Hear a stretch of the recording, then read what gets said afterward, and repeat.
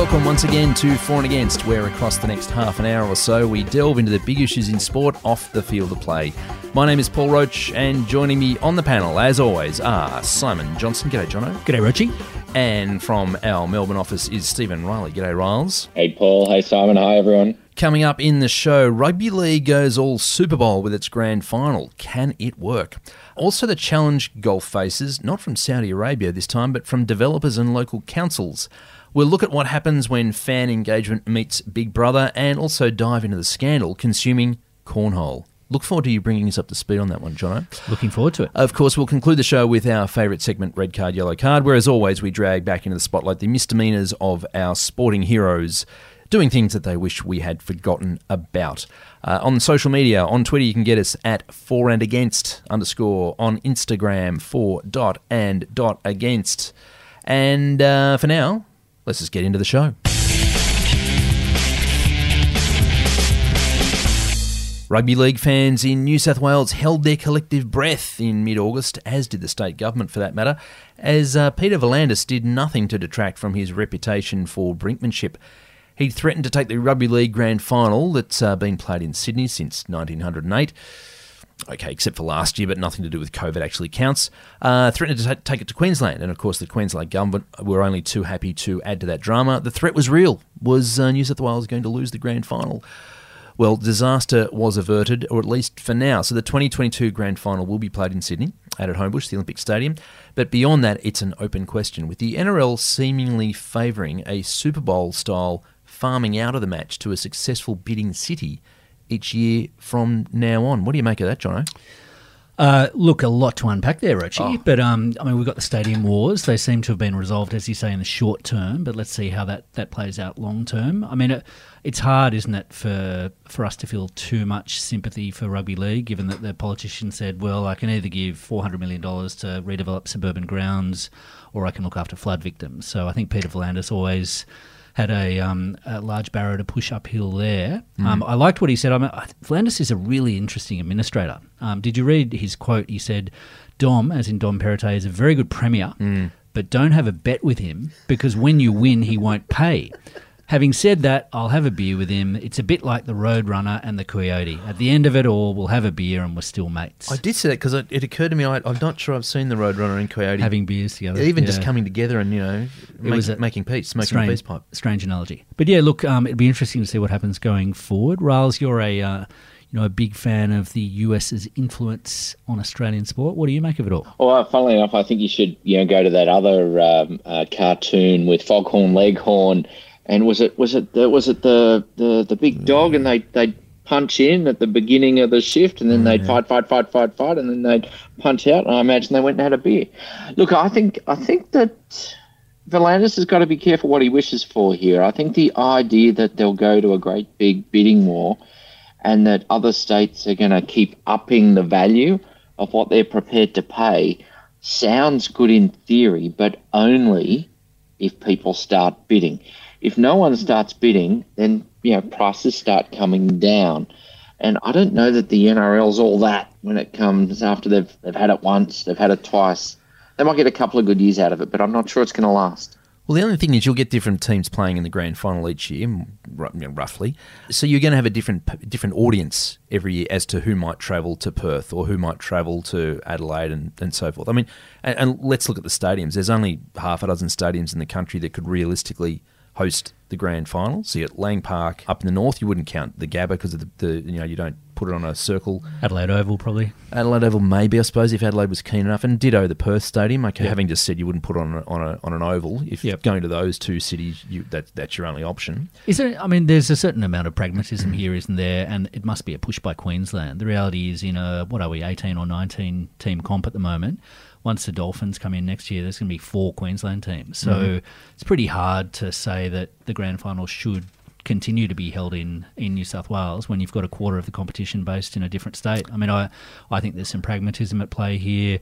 Queensland is up there as being the heart and soul of rugby league at the moment. You look at what's happened in Queensland, how strong they are in state of origin, how strong their league teams are. I reckon they deserve a grand final every now and again. Strength in origin and having fought, strength in origin waxes and wanes. So look, this is a bit of a how much do you stick with tradition and how much do you just go with commercial imperatives, perhaps? Well, there might be something in what you're saying, Simon, but if V'landys actually was following that logic, surely he'd just say, we're going to have the grand final once every 4 years in Queensland. Unless, of course, he's using this just as cover so that it's not about sharing it. It's a commercial decision, people, and that's how he's justifying. You talked, Rochi, about the USification of rugby league and, whether we might adopt some of the factors that are at play with the Super Bowl. I had a quick look at what happens with the NFL and the hosting rights for the Super Bowl. I'm not sure if you've seen this, but there's been a few investigative journalists who have done a bit of digging to work out what the NFL requires from various host cities, as it were.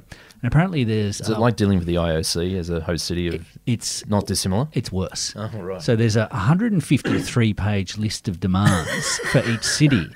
And the demands range from the sublime to the ridiculous. So there are the obvious ones like clean stadia. Got to have chocolate M&Ms.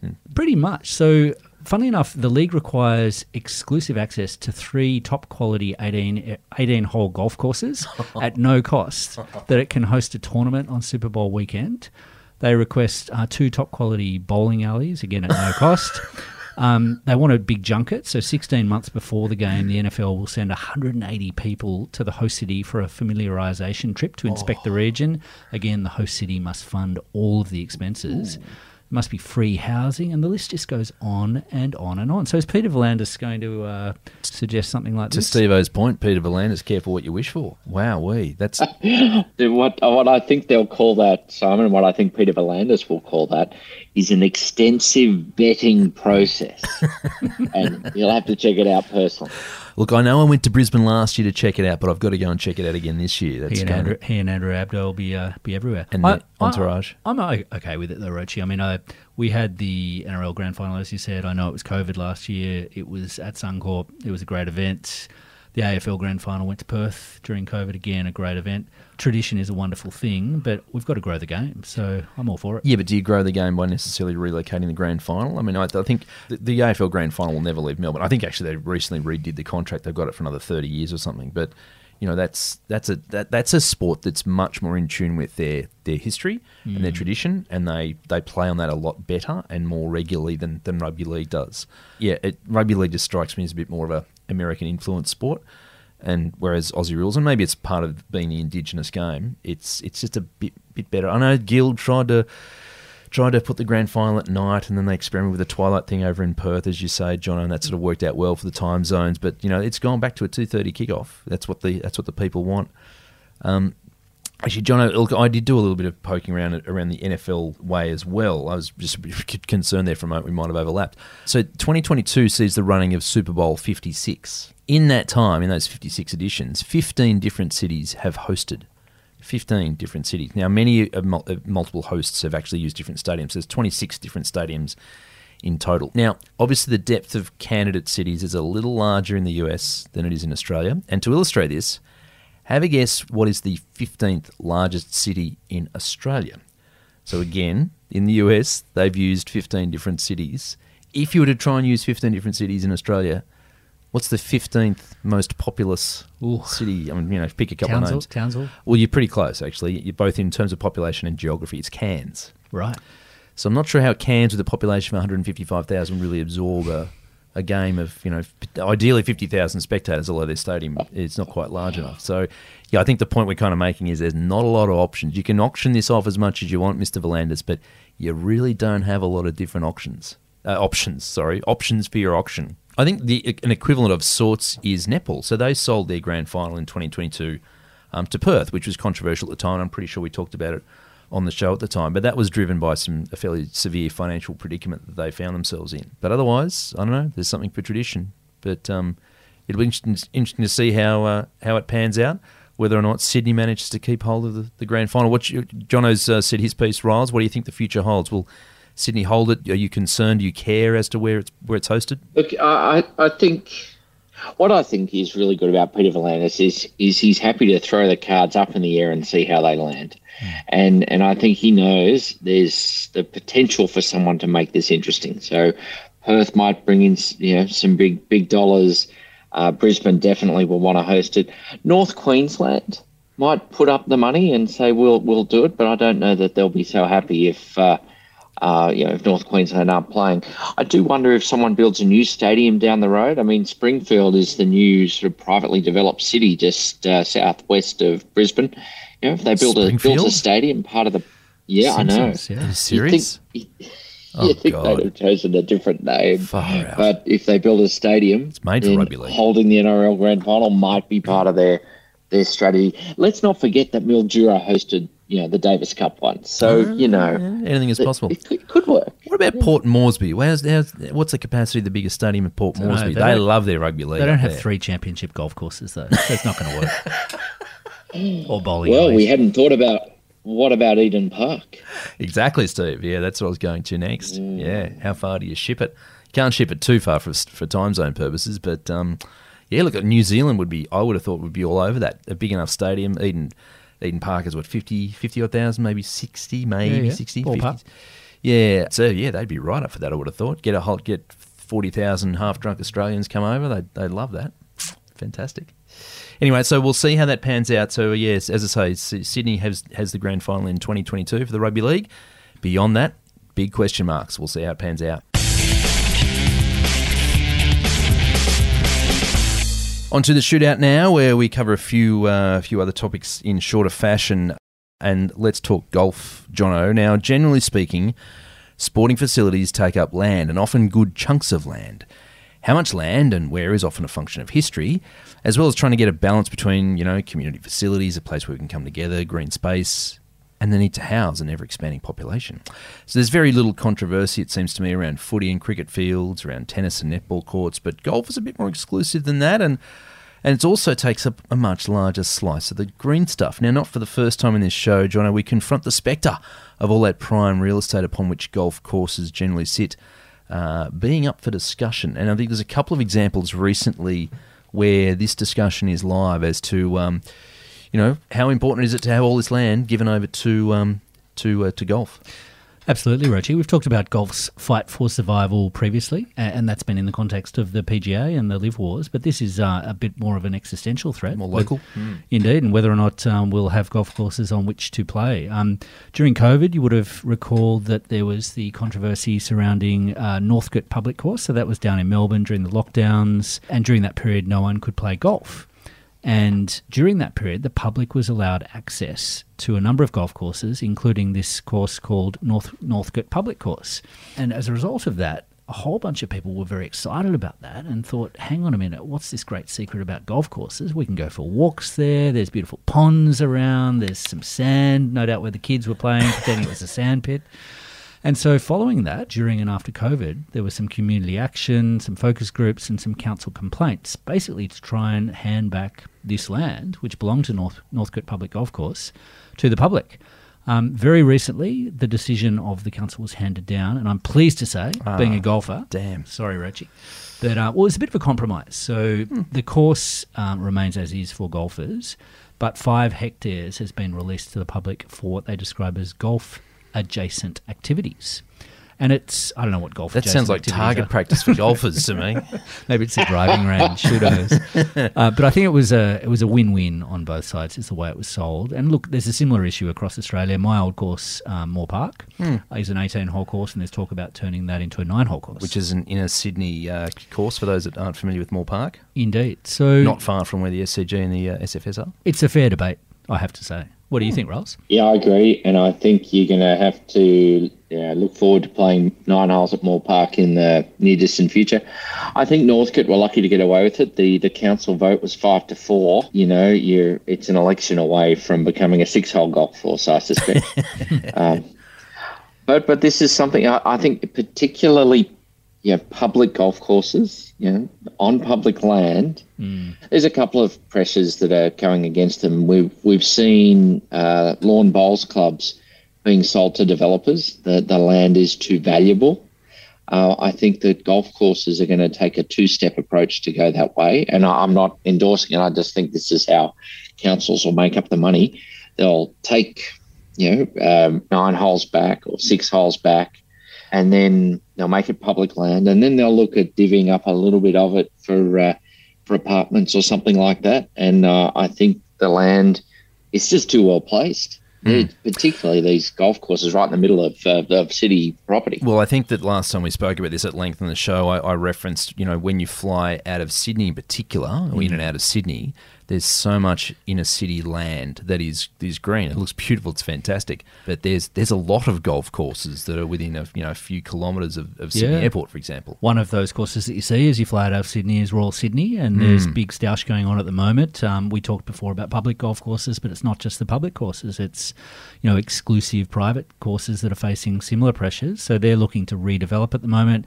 This is a course that costs upwards of $30,000 a year to join. It's a very exclusive course. And what would they pay? Sorry to jump in. What would they be paying annual? So it's $30K to join. That's not an annual fee, though, is it? 7 or 8 per annum. Yeah, brilliant. Sorry, carry on. And they're looking to redevelop it. So they're looking to spend 20 or 30 million bucks to basically dig up the entire course and relay it and redo it. It's a course that's crying out for redevelopment. It's just not a championship quality course, and that's what they want to make. And as part of that, they want to cut down 600 trees. Did see this. Which is a little bit controversial. Geez, that's a red rag to a bull. Hi, guys, we're just going to knock down 600 trees so we can make a nice golf course. To be fair, Jesus. They are did you see this? They're replanting 1,888 trees. 1888. That's assuming they do. Who's sticking around to make sure that happens? That's what all the green leaning councillors, you mean sensible people, are suggesting. Who is going to hold them to account on this? But yeah, look, it's a really vigorous debate at the moment as to whether it'll get through. I think this is a fascinating one because I can't cut down the tree in my backyard without checking with the neighbours, the council, all the rest of it. But if it's a private golf course and those trees are going up or down the sixth fairway and can't be spotted by anyone except someone flying into Sydney Airport, I'm not sure about this. If a tree falls at Royal Sydney and no one sees it, does it really fall? Well, did you also see that? So the CEO of Golf Australia is James Sutherland, one of Stephen's old mates, the former CEO of Cricket Australia. Stephen was a great fan of James, but he's taking this threat to his organisation as an existential threat. So he issued a rallying cry to golfers around the country. This was at the height of this Northcote golf course battle, Stephen. And he said, "We need to respond, and the time is now." He wrote in a letter urging golfers and golf people to complete a survey. And he said, "Even if you have never played at Northcote or even seen the course, it doesn't matter, because public golf is the estuary of our game. It is where most people start. The estuary. Take it away and we don't have a game. Golf needs to stand its ground." It really had some kind of Russell Crowe-esque gladiatorial, they shall not take away our freedom vibes about it, didn't it? Isn't that Mel Gibson? Mel Gibson, yeah. That was Braveheart, but it's okay. Yeah. Look, I think this is just Simon, enjoy your golf while you can. James Sutherland's in charge now. It's only a matter of time. It did have real backs to the wall kind of vibe about that thing too. Look, the other thing too is, before we leave golf, is that it's worth making the distinction that not every bit of land that golf is played on has the same ownership structure. There is some that is built on Crown land. There is some that is council land. There is some that is genuinely privately owned, I think, Jono. Is that right? Like, some clubs would actually fair income own the land on which they're built. But it would be zoned in such a way that it would be very hard to redevelop. So it's not just like, as Stephen said before, a bowling club that could be redeveloped into apartments or something like that, because it would be zoned for green use or whatever it might be. So yeah, it's a complicated structure. The Royal Sydney thing, I think, is currently before the Land and Environment Court. So we'll have to watch that one. You're right. Yep. Watch this green space. That's all we can say on that one. Look, some scary news in the world of fan engagement, and this is just a bit of a rip and read, as they say in the trade, so thank you, Sports Pro Media. Premier League champions Manchester City are using a connected scarf to track the emotions, physiology and movement of supporters when they are watching a match. Sounds scary. Giving the club a better understanding of fan behaviour. Sounds scarier. The scarf uses an Emotibit biosensor discreetly located on the neck to capture 4 main streams of anonymised data. I certainly hope so.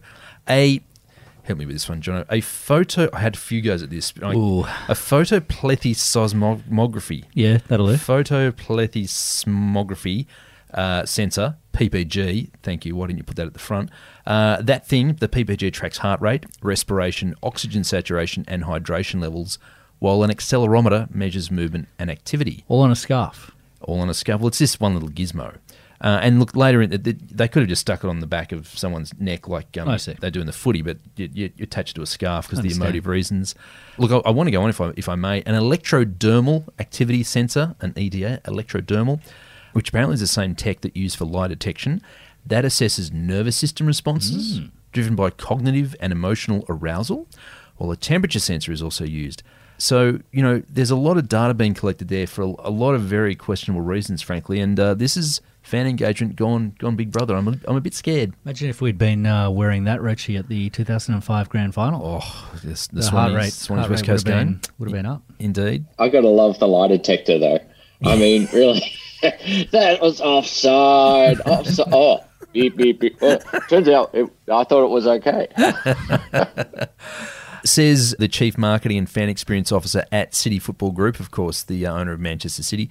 A scarf is an iconic item that football fans across the globe own and wear to show their passion and support, and this latest activity with Cisco, who's their technology partner, is an innovative new way to bring fans together, under our watchful gaze presumably, and connect with them in a new and exciting way, whether they like it or not, presumably. A lot of data there. Bit concerning, isn't it? A lot of data, a whole lot of... Look, I think the ultimate, where this really plays out is when an opposition fan hacks into the emoji bit and the scarf puts a chokehold on the wearer. That's where it's heading, mark my words.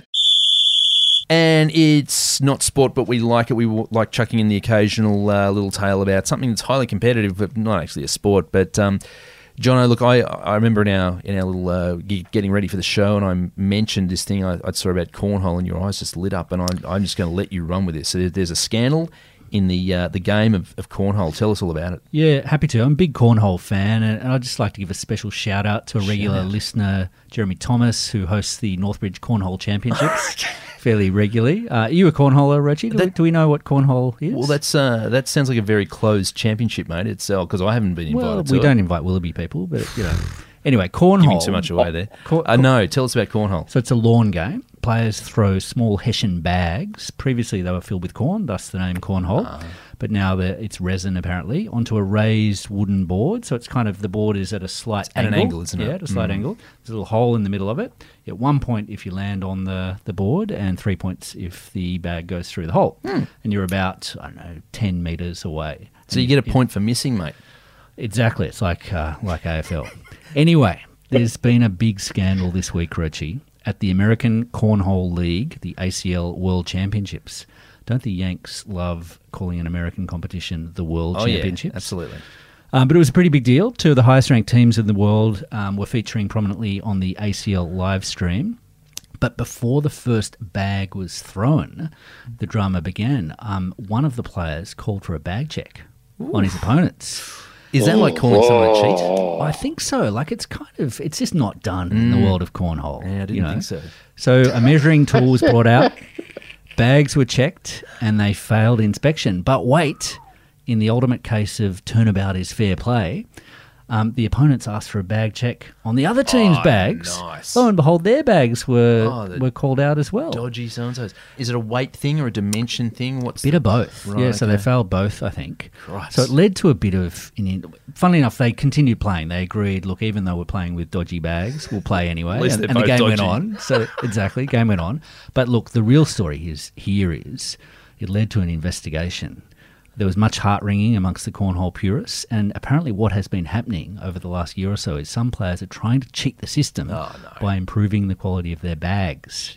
So previously, what you would do is you just play them in. The more you played with it, the easier the bag got. It got softer, it kind of moulded to your hand, and you got to know it a little bit more. These days, people are using fabric softener, chemicals, and a well-known corn player said that some people have even been resorting to boiling their bags. And he said, please... anyone reading this, do not boil your bags. You will likely ruin them in ways you cannot see. There's a little life lesson there. Just don't boil your bags. Don't boil your bags, Richard. Steve-O, have you ever played cornhole? And if not, why not? So down here in the sporting capital of the world, we call it beanbag toss.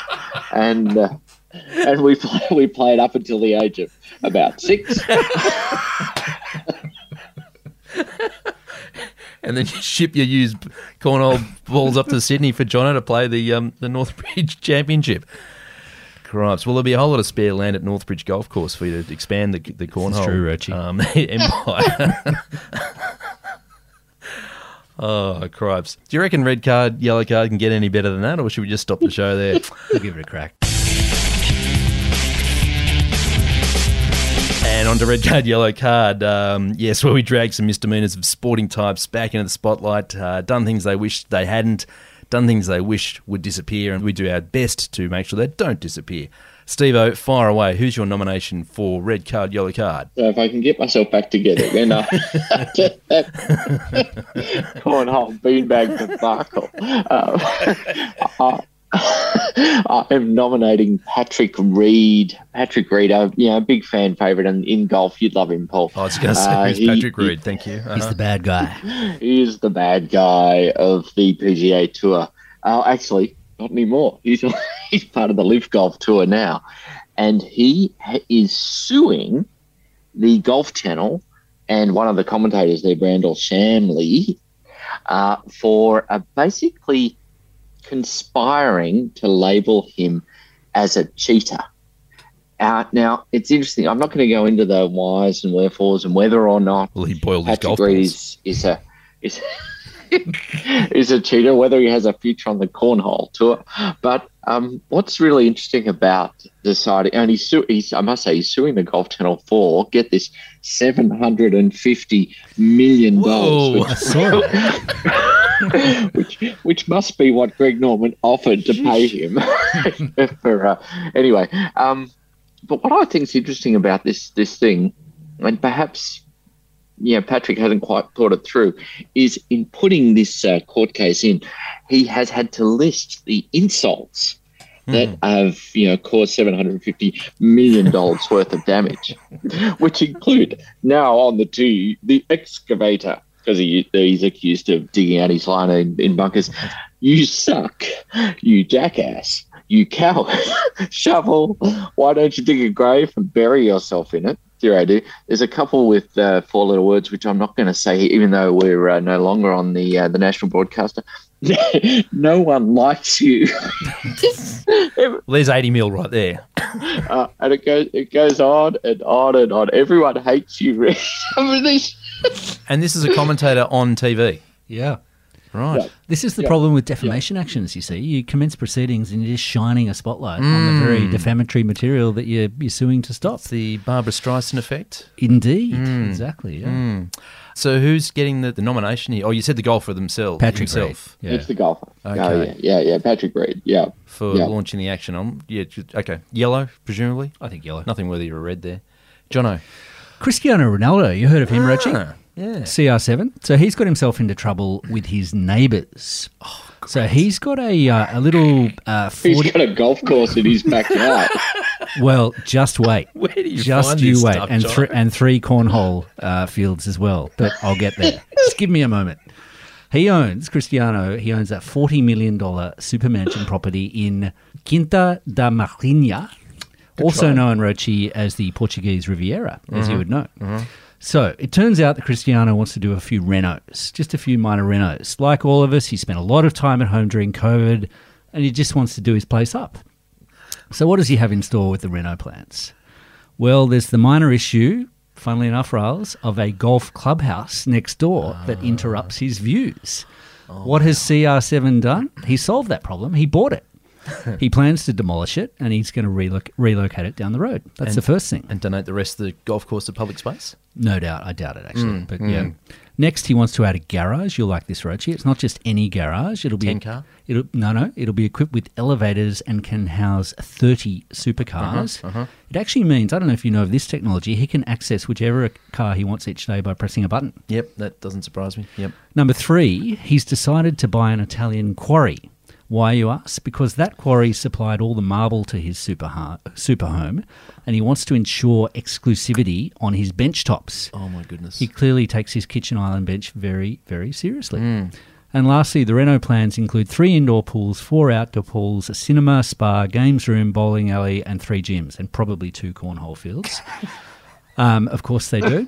Cristiano is set for a battle with his neighbours over his minor Renault. And, yeah, I think it's troubled times for Cristiano. Jeepers.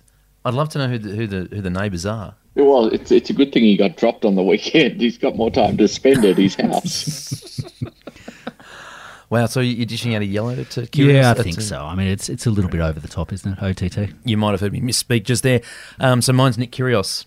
I'm not sure this is quite a legit, sits in the box exactly of a red card, yellow card nomination. Just hear me out. So a spectator, you might recall, in the Wimbledon final, was accused by Nick Kyrgios of being drunk. His back was to the wall. He does these things where he tries to fire himself up, presumably. And this spectator, is taking legal action over the accusation. So during the loss to Djokovic, Kyrgios complained to the umpire that this lady, or a fan, was drunk out of her mind and looks like she's had 700 drinks. Now, an Anna Paulus is bringing defamation proceedings, describing Kyrgios' allegation as reckless and entirely baseless. And she's got a little bit of a point here. Not only did this cause considerable harm on the day, resulting in my temporary removal from the arena, but Mr. Kyrgios' false allegation was broadcast to and read by millions around the world, causing me and my family very substantial damage and stress. The need to obtain vindication and to prevent repeat of this. The only reasons for taking action, any damages recovered will be donated to charity. So it's a little bit of a it's for Kyrgios, as I say, it's a bit retrospective. It's on the field. It is on the field, but relates to something off the field. Which is why I acknowledged at the top there that it's, you can argue it's not a proper nomination. Two nominations involving defamation. Exactly. Yeah, what a dull show. Can I check who are you nominating? No, Kyrgios. I said that at the top. Yeah, I think she's got a fairly... Kyrgios? Yeah, she's got a... For being a deal and making that sort of what I assume to be a flippant and off-the-cuff kind of comment/accusation. I'd nominate her. But for her commencing these proceedings, no one would have known her name. Yeah, true. Well, maybe that's what she wants. Who knows? I don't want to say anything. I think he'd be entitled to nominate her, but I think Nick Kyrgios is breathing a sigh of relief because we are deciding that he's ineligible for a card for this nomination. So, I mean, it's one of those cards that actually gets it's blown up on me, and I get the card for. I think Rochi gets a yellow card this nomination. Time. Yeah, it was worth it just for bringing that back up again. Yeah. So, with that sort of self-destruction on my part, it brings us to the end of the show because that's the end of red card, yellow card. So, goodbye, Stephen. There you go and practice my cornhole playing. And you know what? I think I'm going to start appealing to the government down here to see if they can bid for not only the NRL Grand Final in future years, but the Cornhole Championship. The Northbridge Corner, yeah, it's exactly a good idea. I thought we were going to lose. And I'll see you in a couple of weeks for the rest of the show because he was teetering a bit there. He was. Yeah. See you later, Jono. See you, Rochi. Looking forward to a game of Cornhole. Exactly. Feel free to invite me next time. You can get the show on Twitter at @for_and_against_ and on Instagram @for_and_against. It's goodbye from me, Paul Roach. We'll see you again in a fortnight's time. Bye for now.